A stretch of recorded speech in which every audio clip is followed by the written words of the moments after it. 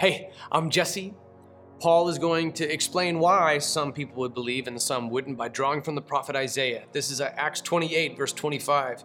Disagreeing among themselves, they began to leave after Paul made one statement. The Holy Spirit was right in saying to your ancestors through the prophet Isaiah when he said, "Go to these people and say, you will always be listening but never understanding, and you will always be looking but never perceiving. For the hearts of these people have grown callous. Their ears are hard of hearing, and they have shut their eyes. Otherwise they might see with their eyes and hear with their ears and understand with their heart, and in turn I would heal them." So tomorrow we're going to look more at this quote from the prophet Isaiah, wherein Paul's just quoted Isaiah chapter 6, verses 9 through 10. But I want to talk about how some people left when Paul brought it up. This is verse 25. They disagreed among themselves, and some began to leave after Paul made this one statement. The Holy Spirit was right in saying to your ancestors through the prophet Isaiah, and then comes the prophet from Isaiah. They left when they heard that statement because they didn't like what Paul had to say. Much of what we're going to cover in our apologetic series is arguing from this as the proper presupposition, the ultimate authoritative logos. This is the word of God. This is what we believe, but not everybody's going to believe that. I've seen even some commentators and conservative voices like Matt Walsh would harshly disagree with this approach to say, like, not everybody believes the Bible, so you have to somehow, I guess, compromise the Bible to persuade them.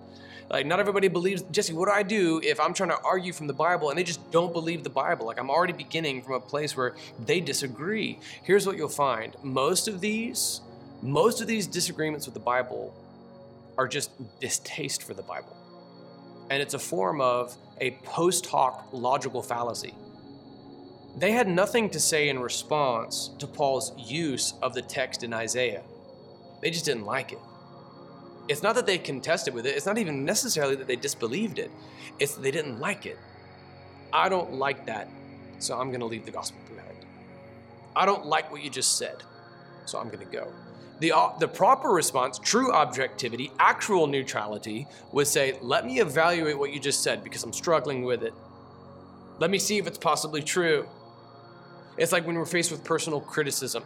Somebody, you've worked on something and it goes out into the marketplace and you see your own book out there on Amazon and somebody gave it 4 stars instead of 5. Somebody gave it 1 star and and you're like, okay, what are they saying about this? Because you read it because they could have a good point. Objectivity would say, okay, let me hear what this has to say because I don't like that.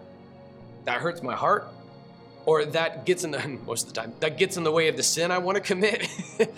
But let me evaluate to see whether or not it's true, because it could be true. It could be accurate. My critic could be right. That would be objectivity. But the reason that most people profess not to believe in the Bible is that they just don't like it. It's unpopular. Culture has shifted. And as a result, they want to be more accepted by the mainstream. They want to be found virtuous by modern standards. They don't like the Bible because it gets in the way of their sin. That's what Romans 1 says. They even secretly, deep down, they would believe. Deep down and in the dark, I've been amazed at the number of people who initially would profess, I don't believe the Bible. Secretly at night, they do. Like, they believe that God's word is true and that they just want to get away with sin, so they suppress this truth with wickedness. That's where I would disagree with Matt Walsh in this regard. That the people who profess not to believe the Bible secretly do. Oftentimes, I've seen it. I've led militant atheists to Christ. I led one dude to Christ who had multiple marks on his tattoo. Every time he dissuaded a Christian of the gospel, he would add another mark to his tattoo. He would secretly pray at night sometimes, even while dissuading and proselytizing Christians away from their faith in God. They walk away while Paul quotes Isaiah, not because they have any objection to what Isaiah said, they just didn't like it. I don't want to follow Christ because 1 Timothy 2 says that only men are supposed to be pastors. That's not an argument. That's just distaste for God's word. I don't like that, therefore it's not true. I mean, I could apply that same thinking to my distaste for the fact that Chuck's Donuts maple bars make me fat. I don't like that, therefore I've decided it's not true. You guys will know if I believe that or not, because there'll be more and more and more of Jesse. Disliking something is not an argument against it. It's a non-argument. I don't like the fact that Paul brought up Isaiah. therefore I'm walking away. Like that's a non sequitur. I don't like Christianity because it says that only men are supposed to be pastors, that it says that we're supposed to repent from sin, that it says that homosexuality is a sin. The Old Testament describes it as an abomination. That's really offensive to my delicate modern sensibilities, and so I'm walking away from Christianity. That's not logically sequential. That's not a critique of what Scripture says. And your distaste for this has zero bearing whatsoever on its authority. I hate speed limits, but I'm still bound to them. I can't stand speed limits.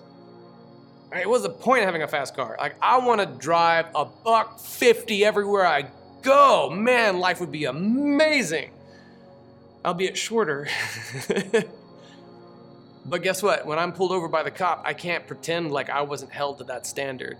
Ignorance of the law of God does not exempt one of the consequences of having violated God's law. Or even my personal distaste for the speed limit is not going to hold legal water when I'm pulled over by the cop and I got to explain, I just don't like that speed limit. When you get in judgment before God and you tell him, like, I just didn't like your stance on women in ministry. I just didn't like what you had to say about homosexuality. I just didn't like your 7 days of creation thing. I just thought it was weird. I just didn't like, I didn't like the dragon in Revelation. I fill in the blank. It doesn't matter. Like, good luck with that, bro. You're standing in judgment before the eternal God. This is his word. Your distaste for this is not an argument against it. And the people who left behind Paul's ministry, they didn't like what he had to say, were among those who didn't believe. So whether you persuade people or not, whether people are persuaded or not, is largely irrelevant in the hands of the Christian evangelist. It's rather, have you been faithful to the word of God or not? Paul was faithful. Not everybody did believe, but some did. This is the word of God. It's still happening today. Let's live out the book of Acts together. Are you ready? Go.